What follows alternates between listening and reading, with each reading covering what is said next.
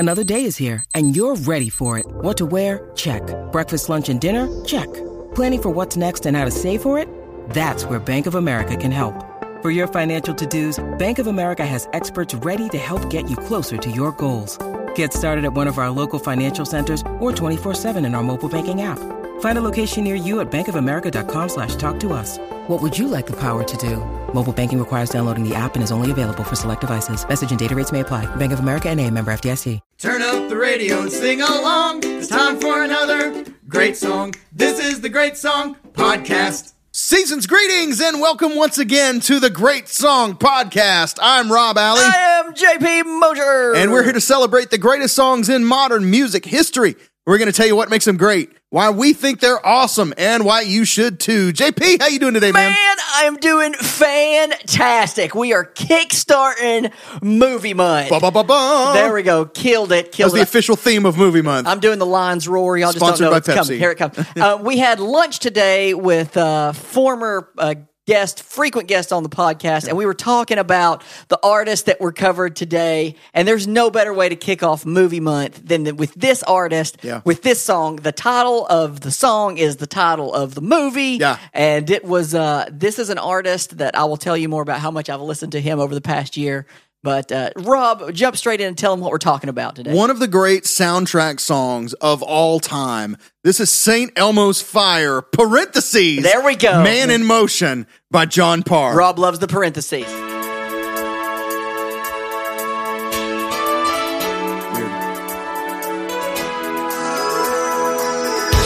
Boy, if you're listening on headphones, you just got a treat.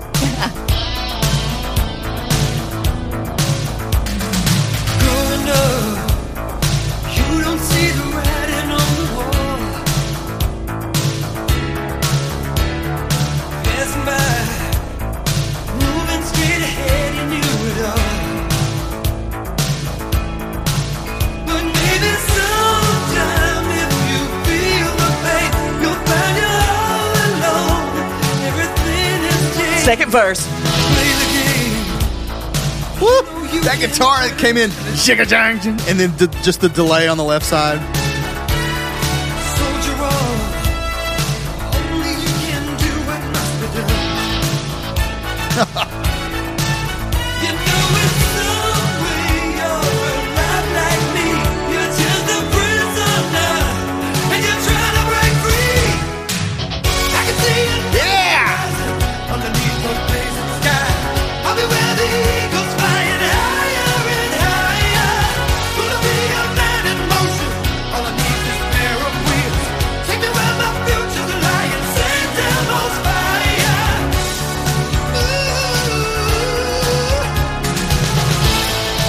Dude, come on, somebody.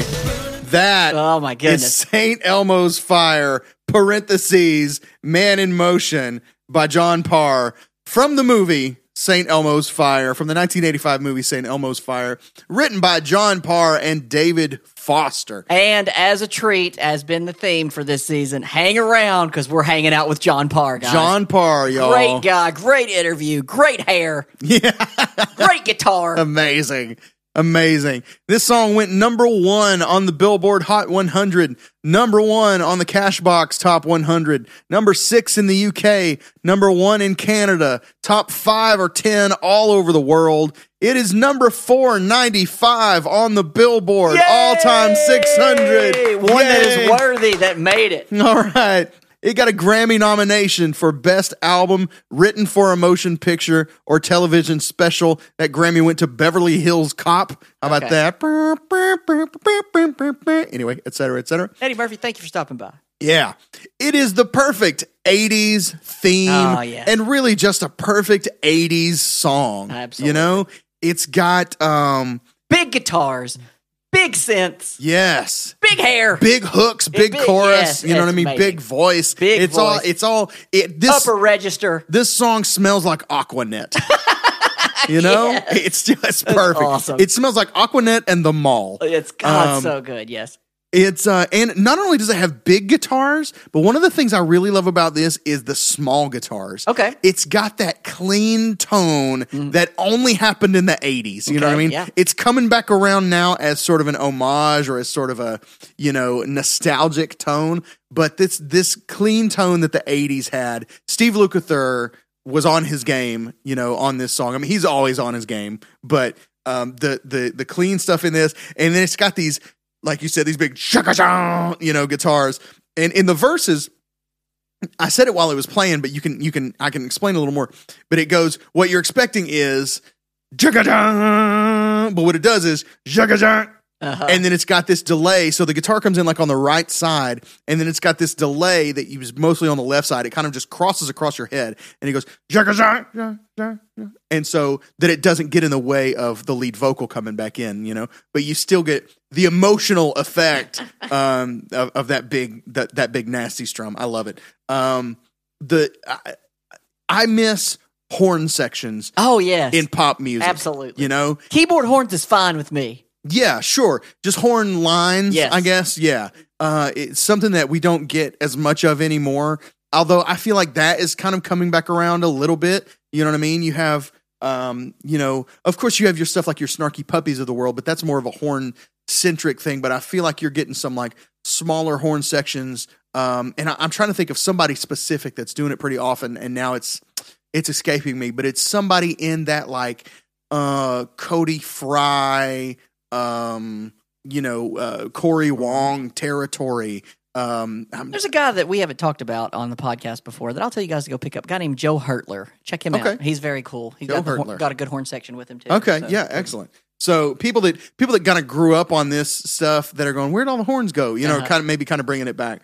A key change down a step and a half into the chorus. Amazing. Let's talk about this for a second. So we've talked before a little bit about how key changes used to be more common, and now you don't hear them anymore for the most part. But this one is wild, dude. We're going from the key of A major in the verse to the key of F sharp major in the chorus. Normally, we would expect something almost like the reverse, where it's not uncommon at all to have a verse like in The Way by Fastball. We did F sharp minor verse, A major chorus, right? Relative major. This is not that. This is going from A major a step and a half down to F sharp major, not even F sharp minor. Okay, so let's listen to how this happens.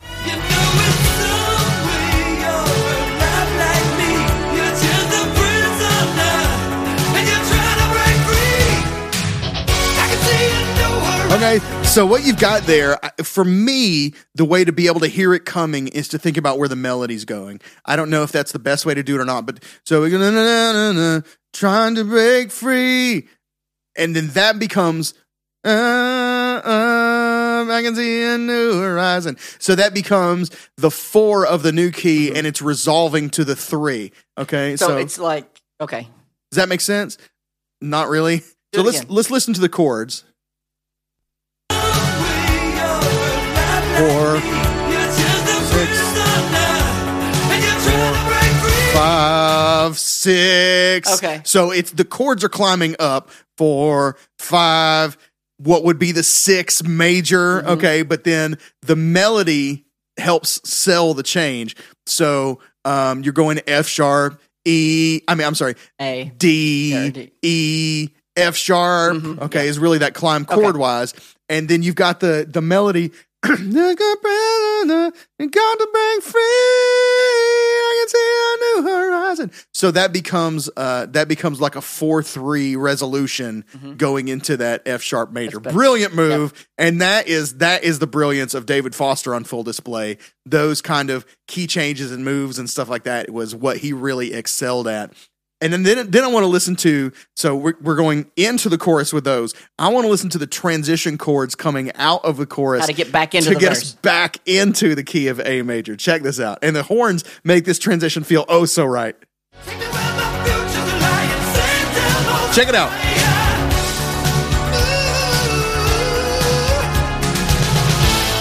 Come on. What we're listening to there is a D major 7. So we're in F sharp. Okay. So we're going to a D major 7, which is like a flat 6 in F sharp. Or the 4 of the key of where you're going. Or the 4 of the key where we're going. So we're going D major 7. Then we're going D diminished, same bass note, okay? Then C sharp major to A. Okay. It really does just kind of hop back down from that. So that's what would be three of original key. 5 of the chorus key. 5 of chorus key. Okay. Yeah. So it's D major 7, D diminished, C sharp major, down to A. That C sharp major chord sets it up perfectly because it ties in both. That's good. Yeah, exactly. The C sharp becomes your common tone for both chords, And his ad lib is it melts my whole soul like butter every time I hear that, dude. It's so good. So good. Let's talk a little bit about the song. Gonna burst some bubbles on this one. It was written for the movie, but not actually written about the movie. Yep. And actually, this distinction kept it from being eligible for Academy Award status, which it almost certainly would have won that year because it was such a huge song for this soundtrack. But to be eligible for the Academy Award, the song itself has to be written about the movie. It can't just be a song from the soundtrack. It's actually written about, and we're going to talk to John Parr about this. Actually written about Rick Hansen, who is a Canadian activist and philanthropist and athlete in the Paralympic Games, who had embarked on a thing called the Man in Motion World Tour. Okay, this is where we get Man in Motion. It doesn't have anything to do with the movie. There's nothing in the movie about being a man in motion. Whatever. The wheels are not Demi Moore's Jeep. That's right. This when he says all I need is a pair of wheels. This is Rick Hansen. Okay, Rick Hansen was a Paralympian, and after fellow Canadian athlete Terry Fox had tried to run across Canada to raise awareness for cancer research, he had to stop due to a recurrence of the cancer to which he had already lost a leg. Rick Hansen embarked on an even more ambitious journey to circle the globe in his wheelchair. So for 26 months, he trekked over 4 continents, logging almost 25,000 miles and raising $26 million for spinal cord research. Today, he continues to raise money for spinal cord injury victims and medical programs and research. He's raised almost $250 million for research. So good on you, Rick Hansen, and deserving of the inspiration for a great song. Absolutely. I mean, that is a level of achievement and inspirational status that is hard to even imagine. That's thumbs up all around. Exactly, thumbs up all around. Chuck Norris thumbs up all around. Yes, Chuck. Yes, exactly. Which is the most important. Is there anybody that you can get a more important thumbs up from than from Chuck Norris? Especially in the 80s up till now. Yeah. Exactly. Shall we go ahead? I've got more stuff, but I feel like maybe we should go ahead and meet the band. Sure, let's meet them. Hey, let's meet the band. It's time to meet the band. Hey, mama, let's meet the band. Let's all meet the band. All right, we're going to meet the band. Buckle in, kids. This is going to be lengthy on this one. On the played on this track, contributed to this track. David Foster, who he mentioned on keys, legend. I don't know where to start with him. Everything to Chicago, Hard to Say I'm Sorry, Love Me Tomorrow. Whitney, I Have Nothing, Unbreak My Heart, Tony Braxton. Come on. Because You Love Me, Celine Dion. Have You Ever by Brandy. But something I do want to play on here is the love theme from St. Elmo's Fire. Okay, yeah. Written by David Foster. I think this is an underrated love theme. I love this song. It's on I have a JP list. So... Your private time list? Absolutely. This is good stuff. Devotion list. So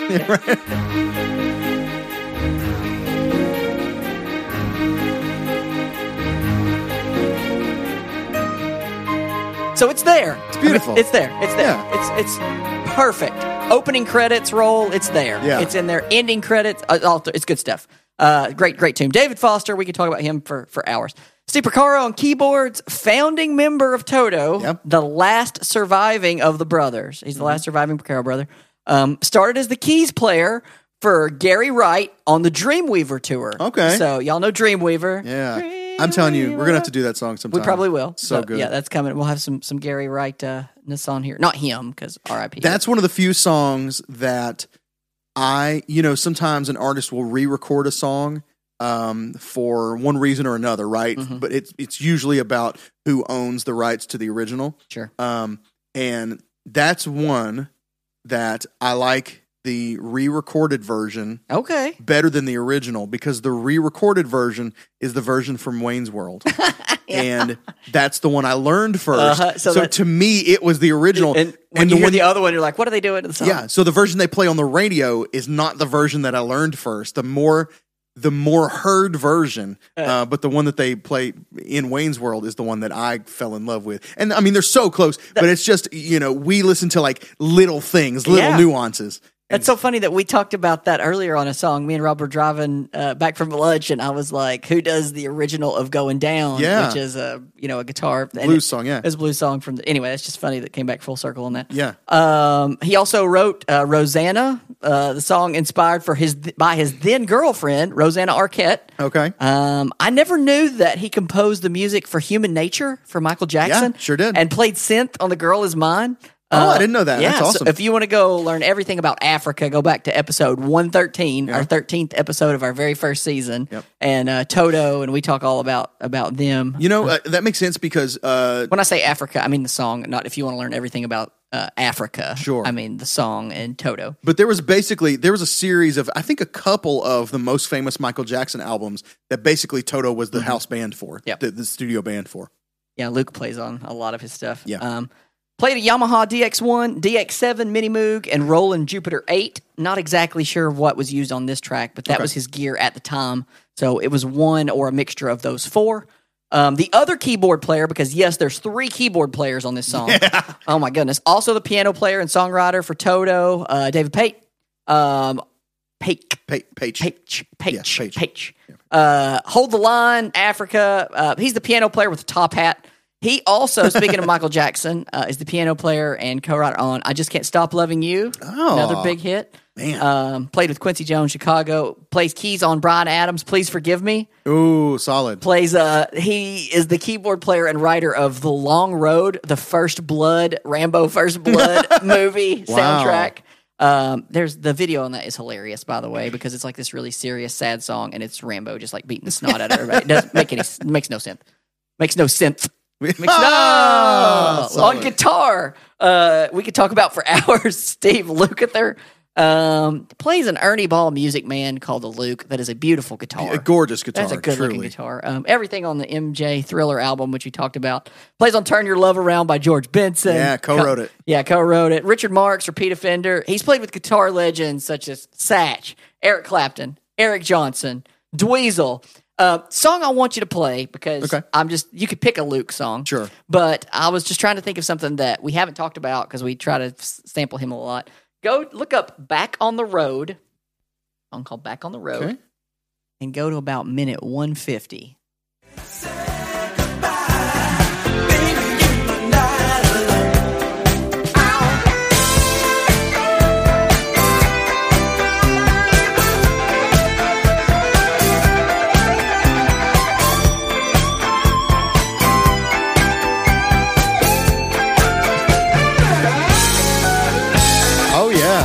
I love that. So that's Steve Lukather with Earth, Wind, and Fire, everybody. So we haven't talked much about him playing with them. So he's one of those guys, some guys just grab a guitar and rip. Lukather is one of those guys that he knows everything he's doing. Very intentional with his solos. And he tells you where he's going. And, the theory and all. He's a real smart guy, reads music, all this stuff. I mean, would sit down. I listened to his audio, his biography on audiobook, and just some of the stories from, just sitting down and really him and the other guys from Toto or the other guys he was working sessions with being the ones who make the tracks we love what they are. Yeah. And it's really just a piece of paper when they sit down with it, you know what I mean? And then they take a few minutes and jam on it and really make it the things that we, loved about it. That's good. On drums, Carlos Vega. He was the drummer for several years with James Taylor. He's the drummer on Physical for Olivia Newton-John. He's the drummer on Gloria for Laura Branigan. He's the drummer for Cher. Lukather plays guitar on that too, that Gloria song. I love that song. So Carlos, is that, I think I got your number. Oh no. Gloria. Yeah. It's that, Okay. Gloria. Yeah. I think I got your number. Yeah. That's right. Yeah.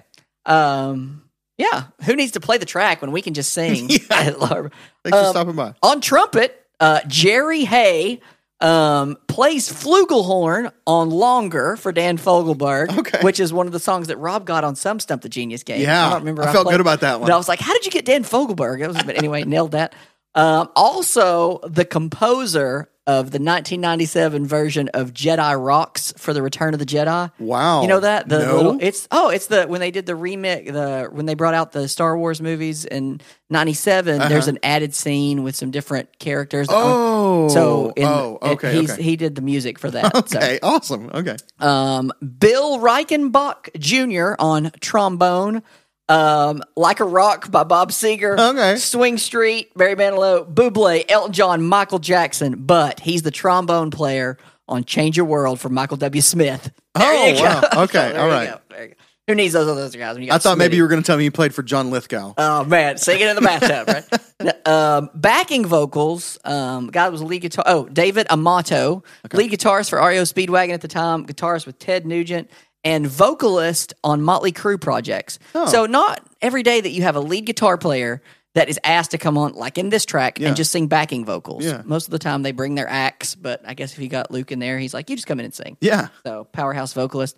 Another backing vocalist that's also a fantastic musician, guy named Richard Page, who's the bass and lead singer for Mr. Mister. Yeah. Broken Wings. Golly. Gary What Alason. a crew they had on this Goodness song. gracious. No wonder it was a freaking Yeah. massive hit. I'm not going to go long on him because I want to do Mr. Mister in the future. Sure. So we're gonna do that. And on guitar and vocals, John Stephen Parr. Yeah. This guy, man, awesome. I don't know. We talked to him a lot. So hang around. You're going to. He has an awesome guitar. He has an awesome guitar. I mean, we talk about some of the songs he's done for other movies, and you're gonna like hanging around with him. This is probably a good time to talk about. I told Rob and our lunch guest today that at the end of the year they show you your Spotify list, which genre you've listened to the most, and of that genre, like which artist you've listened to the most, and song. And my genre was 80s. Okay. And of the 80s, the song I listened to the most was a John Parr song. Okay. But it not wasn't this one. Wow. So let's play a little bit of Restless Heart by John Parr, one of my favorite songs of 2020, as obvious, and one of my wife's least favorite songs because of the many times that I've played it. Let's hear a little of this. I love everything about this song.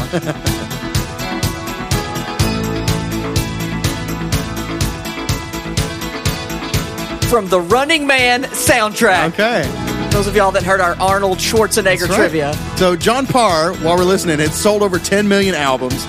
He had previously hit the top 40 in the U.S. with his 1984 single Naughty Naughty, and he became a big movie theme guy. He did the themes for The Running Man. He did 3 Men and a Baby, some others. He toured as an opener for Toto, and that's how he got noticed by David Foster, who was doing a lot at the time with the Toto guys. He also did some modeling work as well. He became the face of a major campaign for Cham de Baron. I'm sure I butchered that. I think it's Cham de Baron Sports Leisure Line. He certainly had the chin for it. Shout it from the highest steeple, let it out to all the people. Hey! Oh, yeah. Oh, you gotta have a hey. Speaker, burning like the highest fever. One chorus. One chorus, let's do it. Right spot. No more lonely nights with a restless heart. Yeah. Roll the dice, make a brand new start. When the world you knew got shattered, you and me were all that mattered. Yeah. Just one way I'm gonna lose this restless heart, running away with you. There you go. He's one of those guys that just by listening to his voice, you would never guess he's British. Yep. You know what I mean? That's good. And he's running around with an American flag on his guitar. So like his whole guitar face is an American flag. You just go, yeah, America. This dude's from, where would you think he's from in the States? Like maybe somewhere maybe New England or somewhere. Yeah, that's what I was going to go. I was going Boston up there because of the hair. Maybe so, And, yeah. Or maybe L.A. He could have definitely been from L.A., 100%. But yeah, so anyway, yeah, like I said, he did a little modeling. He's got his chin is chiseled out of granite. To this day. Like, go look at him We and saw him. And yeah. maybe you guys did too if you saw our promo video. Yeah. Man, that guy's chin. He's really got it going on there. Let's talk a little bit about David Foster. David Foster, let's see. Is there anything I missed on David Foster? I'm not sure. He has won 16 Grammy Awards, 47 nominations. Goodness gracious. Written tons and tons of hit songs. He's in the Songwriters Hall of Fame. Here's what I'll say about David Foster. The guy is, among other things, like he writes rockers like this. I thought you were going to say he writes really good songs. He writes really good songs, and and he's writing we're going to do another David Foster song soon. But I tell you what he really is. You think of the stuff he did for like Chicago in the 80s that sort of revitalized their, whatever. Hard to it say, was I'm like sorry, the Love Me Tomorrow. ballads, Yeah. the whatever stuff. He's the soft rock guru. That's good. Okay. David, and this is where I'm going to get controversial here. David Foster is what Barry Manilow wishes he was. That's what I'm going to say about it. I know you're a big I am Barry a fan Manilow of guy, but that's what I'm going to say about him. Yeah, I had a whole other thing on David Foster, but We can save it for my the original thing was I was going to read a bunch of stuff about him being on Married with Children. And then I was going to be like, oh wait, that's David Faustino, the guy that played Bud Bundy. Yeah. Anyway, it's not. It wouldn't have been funny then. It's not funny now. Just forget I ever did Thanks it. for Okay. going ahead and throwing the punchline early. Yeah, I appreciate it. All right. The album, the St. Elmo's Fire soundtrack. There's a song on it called "This Time It Was Really Right" by John Anderson. Not that John Anderson, by the way. Not blow, blow, Seminole wind. John Anderson, thank you for coming by. Thanks for that was the stopping best off. John Anderson of my life. That was good. Listen, right there. And we captured it. Shall I go Hopefully into recording? Shall I go into straight tequila night? Shall I do an encore? Let's listen to it. It sounds like there's a song going on, and then there's a random synth hi-hat happening beside it. Okay, listen to this mix. Everything is so dark, and there's this hi-hat just out there in left field doing its thing, like sort of appearing here and there. Let's take a listen to this. Snare's present.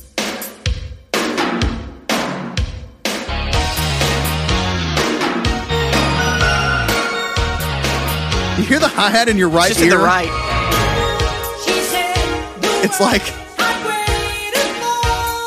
I don't know. It's like it's totally separate It's so from everything separate. else.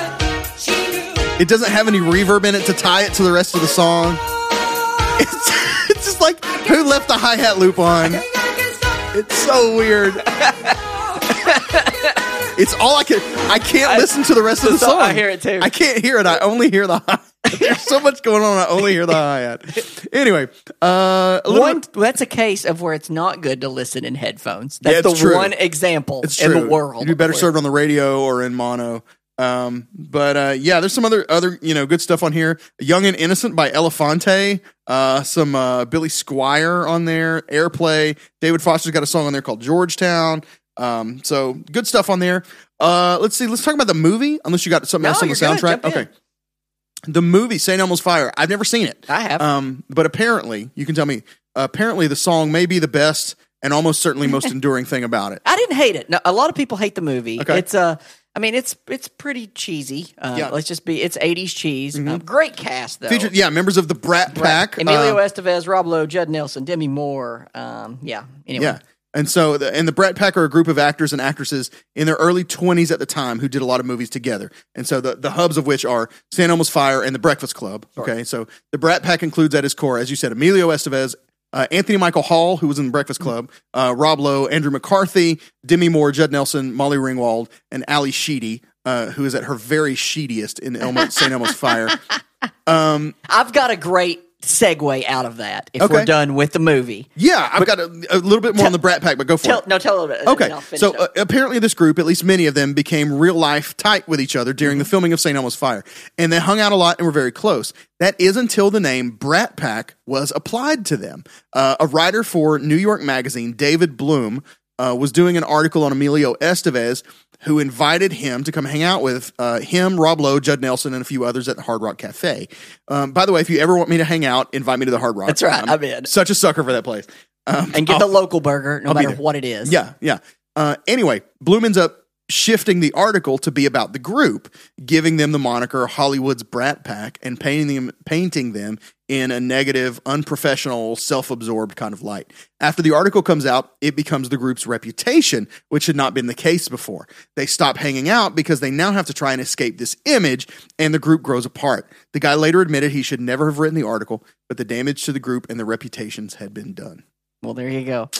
I've got a way to tie it in to Stump the Genius. Oh, we'll play the jingle, do it. And here we go. Okay, all right. Stump the genius, stump the genius, stump the genius. It's time to stump the genius. Jump up and say your part. I say your part. All right, we're going to play Stump the Genius, and we talked about two people in this movie, Emilio Estevez and Rob Lowe. Okay. They've done some terrible movies. and I bet I didn't know over half of the movies they've done. Maybe I did. Some I'd recognized, and then I'd see it, and I'd be like, oh, yeah, that's that. Okay. So I'm going to name you the name of a movie, and you just tell me whether it was Emilio Estevez or Rob Lowe. Okay. I'm going to give you 10. Ooh, all right. We'll go and so fast. you got 50 seconds. So here we go, fast. Nightmares as J.J. Cooney. Rob Lowe. Emilio Estevez, 0 for 1. Dang it. Let's go with Wisdom as John Wisdom. Rob Lowe. Emilio Estevez, 0 for 2. Okay, here we go. Oxford Blues as Nick D'Angelo. Rob Lowe. Rob Lowe, there we go. Ding, ding, ding, I'm just ding. gonna guess him for Process everyone. of elimination. Repo Man as Otto Maddox. I feel like that's Emilio. That is Emilio Estevez. Good job. I don't know why I know That's that. one of the ones I've actually seen. That was then. This is now as Mark Jennings. Mark Jennings sounds more like a Rob Lowe character. That is Emilio. Let's go with Hotel New Hampshire as John Barry. I'm going to go with Emilio Estevez. That is Rob Lowe. it! Brr. As good as Rob has done the past few weeks, this is tougher than it looks. Youngblood, hockey movie. Trickery. I'm going to say Rob Lowe because you want me to say Emilio because of Mighty Rob Ducks. Lowe. That's right. No fastball there. Masquerade as Tim Whalen. I'm Rob Lowe. Rob Lowe. Yes. Correct. Okay. These all sound the same. Nobody really cares. Seriously. Class as Skip. I think Emilio. Rob Lowe. Dang it. We're going to go with Maximum Overdrive as Bill Robinson. I don't know. Based on Trucks by Stephen King. Maximum Overdrive. I'll go Emilio. We're going Emilio, Hey. and we'll wrap it up. I don't know if I got through all of them, but that was a rapid fire. Have you seen any of those movies? Never. No. So, yeah, that was fun. I've only heard of maybe two Looks of like them. you got, let me make sure I got What, through. 3? I think I might have missed one in there, but you got 4. Let me see if I got through all 10. I don't know. What's your favorite? What's your favorite Rob Lowe and your favorite Emilio? No. Just in general. In general, Emilio, Mighty Ducks 2. Okay. No doubt. Closely followed by his short role in the Mission Impossible first one. Oh. Where he's in their minor role. okay. And I love what he does in that. Okay, all right. My Emilio movie would be National Lampoon's Loaded Weapon 1. Okay, there you with go. Samuel Samuel L. Jackson Jackson. and him as the two Yes. main like Lethal Weapon type characters. Good call. I've seen that movie a million times. That's good. And then my favorite work of Rob Lowe's ever is going to be his work on The West Wing. Okay, I'm going Parks and Rec. Okay, So that's Chris Traeger. Yeah, no, but my movie wise though, it's got to be Wayne's World. okay, yeah. Rob Lowe and Wayne's World. I've just seen it so many times. Yeah, I that's can't. good. I That's good. have a problem thinking of him any other way. Can't argue with than that at Benjamin. all. So great job on Stump. Well, I won't say great job. Job terrible on job. Stump the Yes. Genius. Job. on Stump the Genius. I was who's the drummer for Grand Funk? Mel Shocker? Yeah, right. I was the adequate drumming of Mel Shocker on that. That was me. Okay, a few notes. Let's talk for a second about what St. Elmo's Fire actually is. Okay. And I think do they talk about this a little bit in the movie? Do they explain what St. Elmo's Fire actually is? It's a bar in the movie. Oh, in the movie, it's just a bar. Okay. Well, so in that case, it has nothing to do with either the movie itself or the subject of the actual song. As I understand it, I'll try and explain it as best I can if I'm getting it right. St. Elmo's Fire was originally a nautical term for a kind of plasma discharge that would occur under certain atmospheric conditions. When the air and ground, or sea, are at a heightened charge separation, sharp objects can concentrate electric fields, ionize the air around them, and create what essentially looks like a lightning storm on them, or something like Emperor Palpatine's finger lightning from Star Wars. Okay, so at sea, when the only sharp objects around are the high points and the bows of ships, the sharp points would sometimes become charged in this electric-looking way and give off what became known as St. Elmo's fire. St. Elmo, also known as St. Erasmus, had the reputation of having continued preaching the gospel even after a lightning bolt struck right next to him. Wow. So sailors began praying to St. Elmo to keep them safe during tumultuous times at sea. That's awesome. And thus this electrical charge became known as St. Elmo's fire. That's great. Educational here. Educational. On the Great We're Song learning Podcast. together. That's right. The more you know. Yeah. Okay, a few more notes. I got a couple more notes, and then we're going to get to John Parr. Let's talk for a second about Tim Tebow's fire. Oh, yeah. We And talked to John him about this, but it was written in 2012 in honor of the then Broncos quarterback. John said he was inspired by Tim's play and the way he lives his life as an example. And, it's also, let's not kid ourselves, it's also a convenient way to sell a few copies of a song to a rabid fan base. There right? you go. Yeah. Should we take a listen to No. Tim Tebow's fire? Okay. You can look it up for yourself. I'm a Vols fan. On we go. Tim Tebow's fire. All right. But it's the lyrics say, "I can see a new horizon blazing on the mile high," because he's playing for Denver. "I'll be where the eagles flying higher and higher. Gonna be your man in motion. All I need's my Broncos team. Take me where my future's lying. Tim Tebow's fire." There we go. You remember when Tebow was like the hot mess all of a sudden People in Denver? Tebowing all over the place. Yeah, that's right. The Tebowing was like the dab before the dab. That's right. Man in Motion appears in a scene in Spider-Man Into the Spider-Verse, the animated movie from 2018, which is incredible. Have you seen it? Oh, it's one of the best animated movies ever. Anyway, if you've seen it, it appears in the scene in which Miles Morales and Peter Parker are eating in a diner together. According to Rodney Rothman, co-writer and co-director of Into the Spider-Verse, they wrote and produced an alternate universe version of it. It was called St. Ulrich's Fire, and John Parr came in and sang it. But he said it ran into a legal snag, and they weren't able to release it. I didn't know this until after we interviewed him. I definitely would have asked him about it, because if you know anything about the Spider-Verse, it's sort of a multiple realities, multiple universes sort of colliding kind of story. Okay. And so an alternate universe version of this would have been really cool to hear. And it would have its background in the scene. It's not a major point or anything. So if it had been a thing where you could have caught it like as an Easter egg, you know what I mean? You go, wait, that's St. Elmo's Fire. What are they singing? Mm-hmm. That would have been absolutely mind-blowing. That would have been incredible. Okay, I'm tapped out. I'm good. Do you have anything else? Let's talk to John. Let's talk to John Parr. We're going to talk to him about shaving commercials and all kinds of stuff. Let me tell you, the guy knows how to capitalize on a song. Brilliant. And make a buck. Absolutely. For sure. You got to respect that.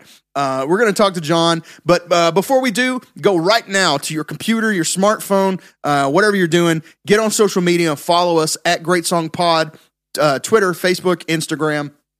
You can join our group, Great Songs and the Great People Who Love Them Greatly, on Facebook. And if you want to go the extra mile and support the show, you can go to patreon.com/greatsongpod. And as our way of saying thank you, we can give you some early access, bonus content, full bonus episodes each week during the season. Send us your favorite Emilio Estevez movie. Yeah. Extended interviews. It's all there on Patreon. Or as always, you can go to greatsongpodcast.com for all your Great Song Podcast needs. Thank you guys so much for listening. We'll be back at the end to tuck you in and say your prayers after the interview. But right now, let's kick it over to John Parr. This is the Great Song Podcast. Ladies and gentlemen, as promised, we are here with the man himself, the voice of St. Elmo's Fire, parentheses, Man in Motion. Y'all know I love a good parentheses song. We love parentheses. Love it. We are talking to John Parr. John, how are you today, sir? I'm great. I'm speaking to you from Yorkshire in England, and it's great to be talking to you over in Nashville. Excellent. Yorkshire. So what part of England is Yorkshire? We're totally unfamiliar with geographical locations in England. If you drew a line from like Manchester across, I'm on the east. Okay. Near Robin Hood country. There we go. Excellent. Okay. Now you're speaking our language. Yeah, that's a reference Americans get. All That's right, good. great. We're there. So let's start right away with kind of the backstory of the song from St. Elmo's Fire. Tell us a little bit about the actual inspiration for the song itself, and then we're going to ask you a little bit about the recording. But tell us the story behind the song.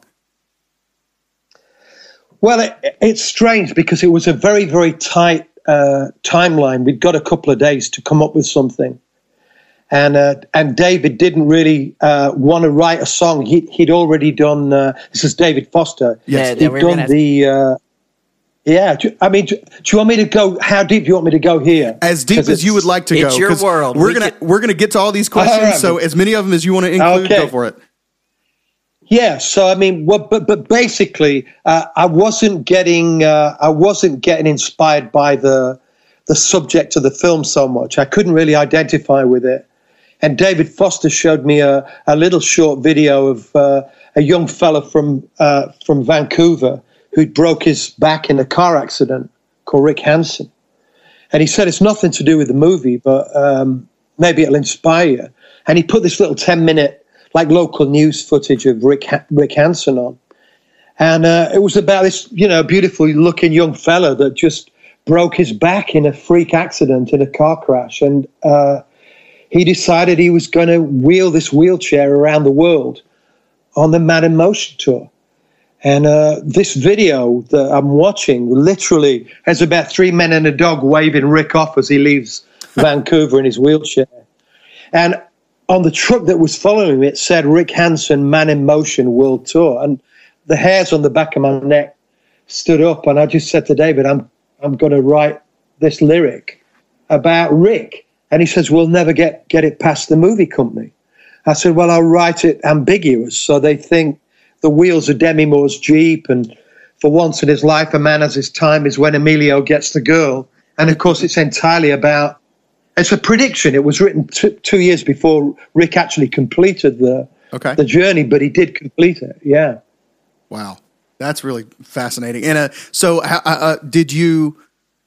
when did you know that it was going to get past sort of the, was it the record label that you were worried about, or the movie producers that you were worried about going, no, this isn't close enough, we can't use this? Totally the movie company. Okay. I mean, Atlantic really, wasn't their bag, and they really weren't into St. Elmo's Fire at all, my label. Okay. At that point, they didn't like me making movies. They wanted me to be their new rock star, and they felt that St. Elmo's was too left field. Wow. Okay. And it turns out they were pretty wrong about that. Well, they stuck to their guns. I mean, really, they never promoted me thereafter. So all the movies I did 10 movies after that, and they, some of the biggest movies in the year, and I never had a record release with that. Wow. Man, wow.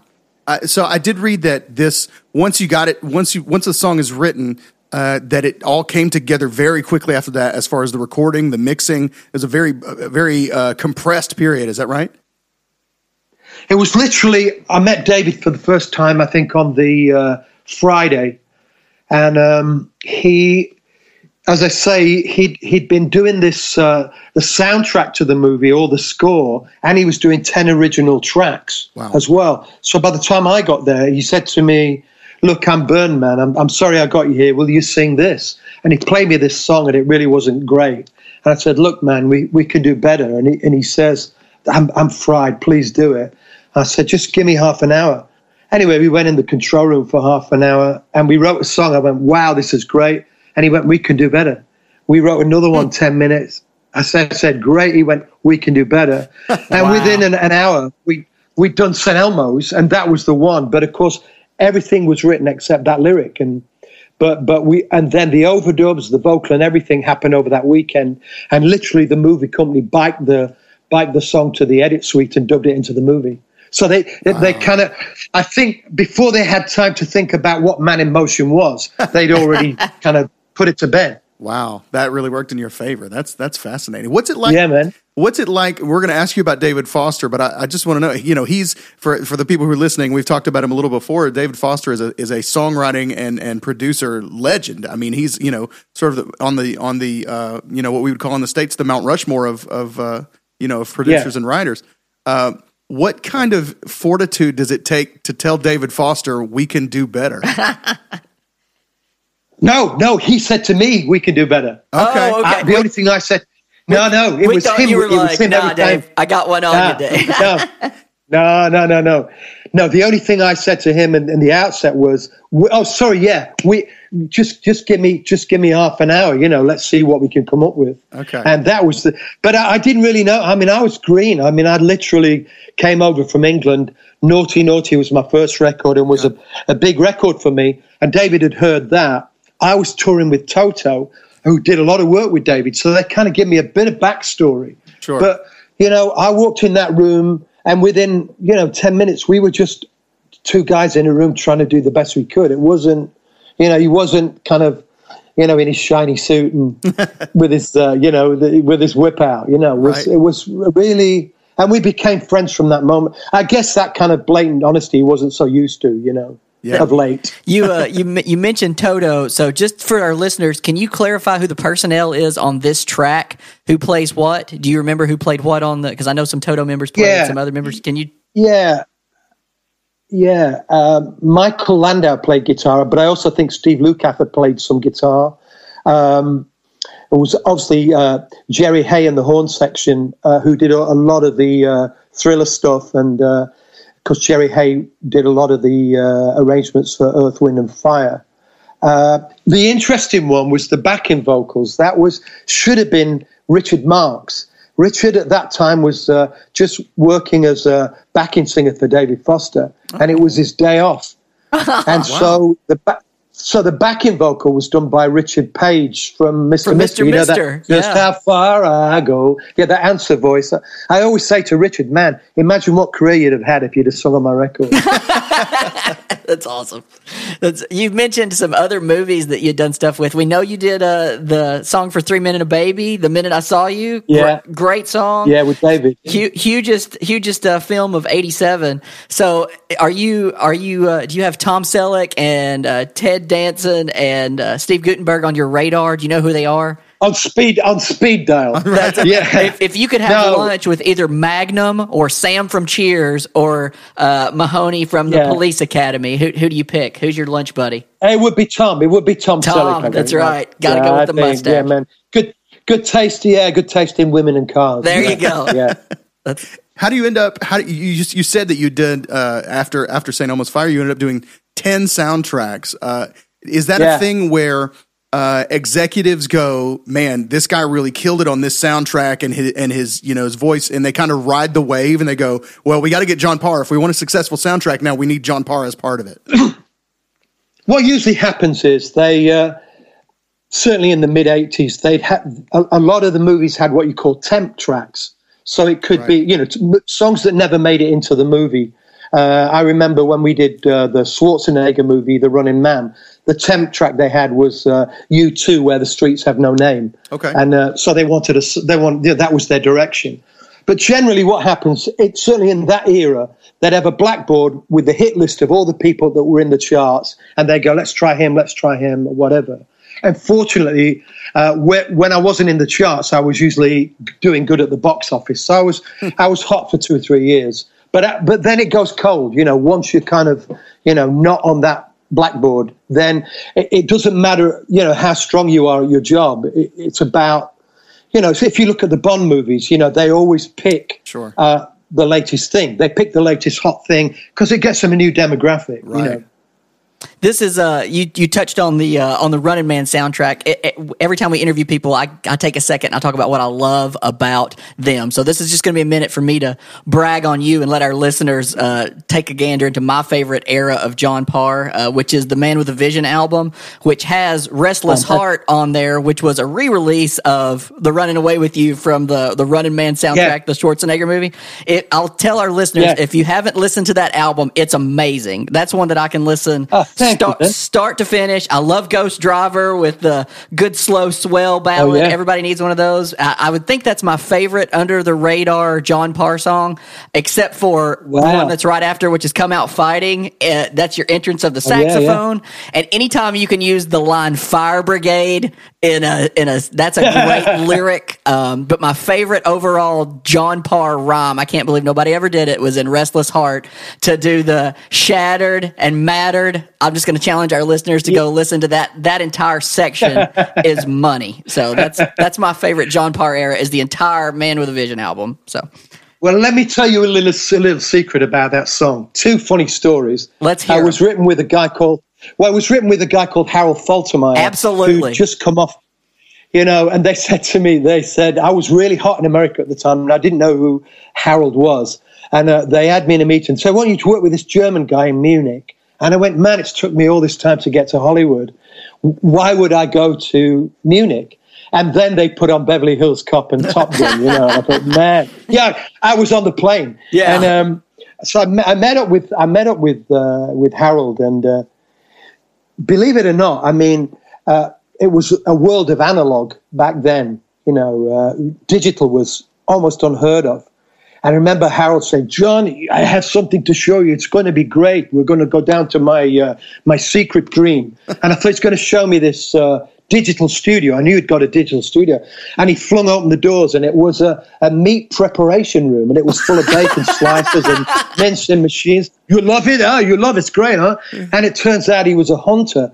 Munich's in Bavaria, and the guys there, they have the hunting dog. And, it's like the South. They go out hunting and do their own meat, and that was my week with Harold. It was that's hilarious. Beer and game. But the funny thing is, as you're such a fan of the song, just to put a line on it,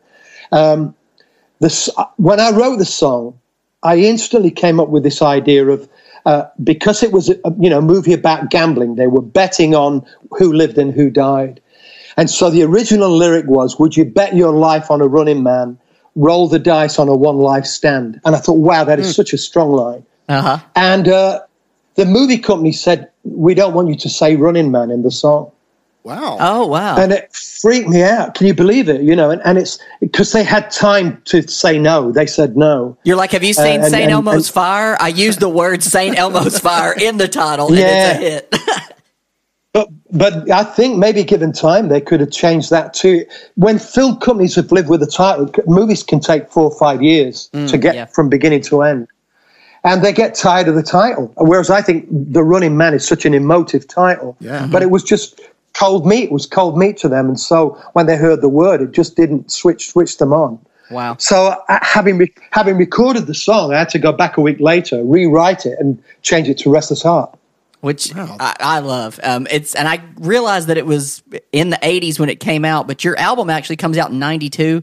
I want to phrase this in a great way, but the thing I love about the 92 Man with a Vision album is even though it's released in 92, it's everything I love about 80s music encapsulated and a little bit more modernized. So it's wonderful. It was, thank you. It was recorded in probably between 87 and 89. Mm-hmm. And I just, Atlantic had dropped me at that point. They heard those songs on the album and said, it's not for us. And I thought, man, you're kidding me. We've got a number one movie on there. Mm-hmm. Man with a Vision's, I thought was a smash. And, and we got Bobby Whitlock out of Derek and the Dominoes with Ghost Driver, And so I was out in the cold and kind of, forced to put that record out on little tiny labels. And that's how you fall down the mountain, Yeah, I Fools Atlantic. I heard that actually allowed you to spend some more time with your family, which I know a lot of people in the business can't say that they've got the time to spend with their family because they're so focused on their career. Talk about that, the importance of family, and the little bit there where you got to... Well, I think to any of your listeners out there, and maybe even to yourselves, I mean, I've lived a long life, and I would say that sometimes what you think is the worst thing that could happen to you is sometimes the best. You just don't realize at that time. And as with Atlantic kind of starting to get cold feet, I also I put my faith in somebody in my organization that turned out to be a criminal. And I took a court case out, and he was very clever and was able to string me through the courts for 19 years. Whoa. So for 19 years, right up to 2010, I couldn't work. I couldn't get a major record deal because there's a little box that says, are you in litigation? And if you tick that box, your history. And so for 19 years, I couldn't. Yeah. So that was a tragedy. But the beauty was my wife and I started a family. So I never missed a day out of my two sons' life as they grew into men. So that was my blessing.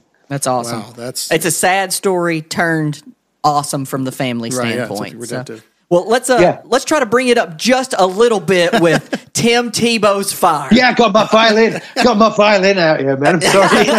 I'm a huge Vols fan, the UT Vols. So I don't know if you're familiar with college football in the States, but the University of Tennessee's biggest rival is probably Florida, who's where Tim Tebow went to college. So I am not a Tim Tebow fan at all, but I love your story on Tim Tebow's Fire. So tell us a little bit about kind of the backstory on that. Well, I went up to the what's the big TV sports station in America? I forgot. NSPN, is it? ESPN, yes, sir. ESPN. So I went up to ESPN because they wanted to meet me and talk about doing some music for something. And they saw my guitar in the car and they said, "You wouldn't play live on the show tonight, would you? At 5:00?" And I went, "Yeah." So just as I'm about to play live, they threw a shirt at me, and it was a Tebow shirt. And I didn't know who Tebow was. So I said, "Would you wear it?" And I went, "Sure," And I was just going to play St. Elmo's. So I put the shirt on, and they go, "Action," and I'm playing St. Elmo's Fire. And then I see on the screen all these shots of Tebow, going down on one knee, doing these amazing things. So I just started singing, Tim Tebow's Fire, in the middle of it. Fun. And of course, it went crazy. It got 19 million views, I think, in about a week. That's amazing. YouTube. But it was an accident. It's an accident. Wow, that's some good quick thinking. That's really thinking on your feet there. Man. I do want to tie back one question since we were talking about visually things like the shows and everything and the movies and such. The video for St. Elmo's Fire. Okay, so it's I'll let you tell a little bit about it, but you really didn't know. You didn't have Emilio and Rob Lowe and Judd Nelson. The Brat Pack wasn't really on your radar, right? You didn't really know who they were. Not at all. No, I'm sure they didn't know who I was, and they definitely didn't want to be there. If you look at their faces in that video, they generally didn't really want to be there.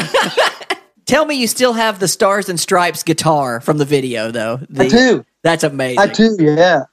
I have that. I've had that guitar since 1972. And my friend who I went to school with, since we were 6 years old, he had a fiberglass company, and he made this fiberglass front for the Les Paul in 72. So that guitar was, in my formative years, right through to making it in America, and I'm still looking at it here. I wish it was on camera, you could see. Dude, that's so cool. We'll post a picture of it on our Instagram. Yeah, we'll show the world. So I'm going to go on because I know you've had your work featured in a number of, like we said, movies and also in advertising campaigns. Obviously, St. Elmo's Fire has been used in a number of them. I wanted to ask you about another one. You wrote the song "The Best," which became an iconic jingle here in the U.S. and I imagine in the U.K. as well for the company Gillette, making razors and that kind of thing. Can you tell us about that process of having a song licensed for a major company like that for what ends up being a decades-long ad campaign? Yeah, it's actually in reverse. Originally, the jingle was written. The jingle came first, and that was a guy called Jake Holmes. Oh, okay, I didn't know that.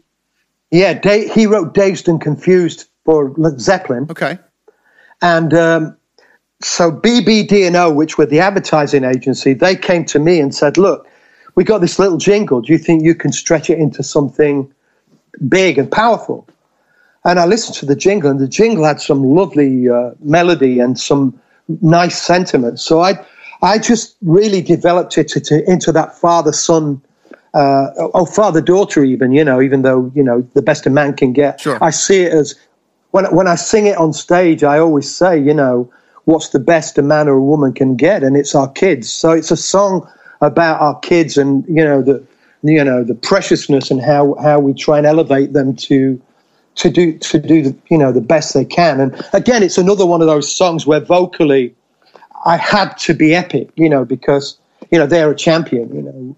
You want your kid to be a champion.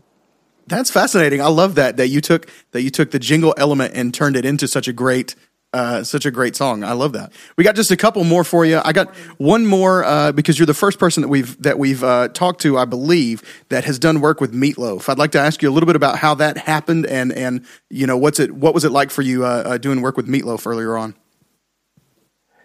I was a struggling musician in England, couldn't get a record deal. and managed to get a little publishing contract in London. Terrible deal. They paid me £500, 400 for the lawyer, 50 quid for the train ticket. So I made 50 quid. Wow. But they paid for my demos. So I got £100 to make demos every time I made a demo. Okay. And so I started making these demos, and very quickly the phone rang, and they said, Meatloaf wants to meet you. You know, will you go up to, it was Newcastle, which is about 100 miles north. So I went up to Newcastle City Hall and met Meatloaf, but I went up with 3 songs that I'd demoed and copied his voice. So when he heard them, it was like him singing it, you know. And he said, I love it. I'm making this new record. Will you come to America and help me on the record? And it literally was like that. And I went to America the following week. I lived with him for 6 weeks. It was the E Street Band then, and some of what is the Meatloaf Band. And we made, I think it was the Bad Attitude album. But Meatloaf and I just stayed pals all since then. We did a song called Rock and Roll Mercenaries together, and we travel the world doing that. I've done a few shows with him. He's just a friend, you know. It's great. Fantastic. Do you call him Meatloaf? What do you call him when you talk to him? Yeah, Meat. Everybody, even his wife calls him Meat. His kids call him Meat. I've always Don't call me Marvin. Okay. Don't call me Marvin. It's his favorite saying. Yeah, don't call me Marvin. Even though he says it's Michael. One last question that we ask everybody. I'll be, and then we'll let you enjoy your day. Thank you so much for your time, John. You've been great. But something we ask. I'm yours as long as you want me, man. I'm enjoying this. It's outstanding. great. Dude, we'd love to hear that. Thank you so much. So you're on tour. And you go into a gas station. It doesn't have to be in the United States. You're on tour, you go into a gas station. What is your gas station snack food of choice? And while you're thinking of that, I'll tell you mine. I get a Three Musketeers bar, which in America that's the biggest candy bar you can get for it's the most ounces. My mom would say you could get any candy bar you want, and I would get that one because it's the most ounces. What's your gas station snack food of choice? It would be, I don't know if you have it in America, we have a Kit Kat? Oh, yes, absolutely. Give me a break. Give me a break. But the big Kit Kat, not those little skinny finger ones. Okay. The big, thick finger one. You know, have you seen that one? I think where it's sort of like a one bar kind of thing? Like you smudged all the 4 together and made this big one. Right, okay. Excellent. That's the one. That's excellent. Excellent choice. I think you're our first Kit Kat. That's our first Kit Kat. Yeah, we've asked a lot of people. There you go. That was wonderful. Thank you so much for that. Well, why don't you tell our listeners what's coming up for you, what's on the horizon for John Parr, and where can they find what's coming next from you? Well, I mean, like everybody out there, you know, I've been locked down this past 4 months, so I was all ready to get back out on the road. We were going to do, I think we're going to do some shows in America and do a rock cruise, and everything just got moved exactly 1 year. So all I've been doing is I said I wasn't going to do it, and I was going to take it easy, but I just ended up thinking, well, what can I do a bit of good? And so I started doing a bit of work for our health service over here in England. I made a film for your health service in America, and I made one for the one in England, and you know, all the money goes to those. I've been doing a thing in Hollywood. We do it every weekend. I do it from here in Yorkshire, but we have about a 6-hour show, and we do it for specific causes in America.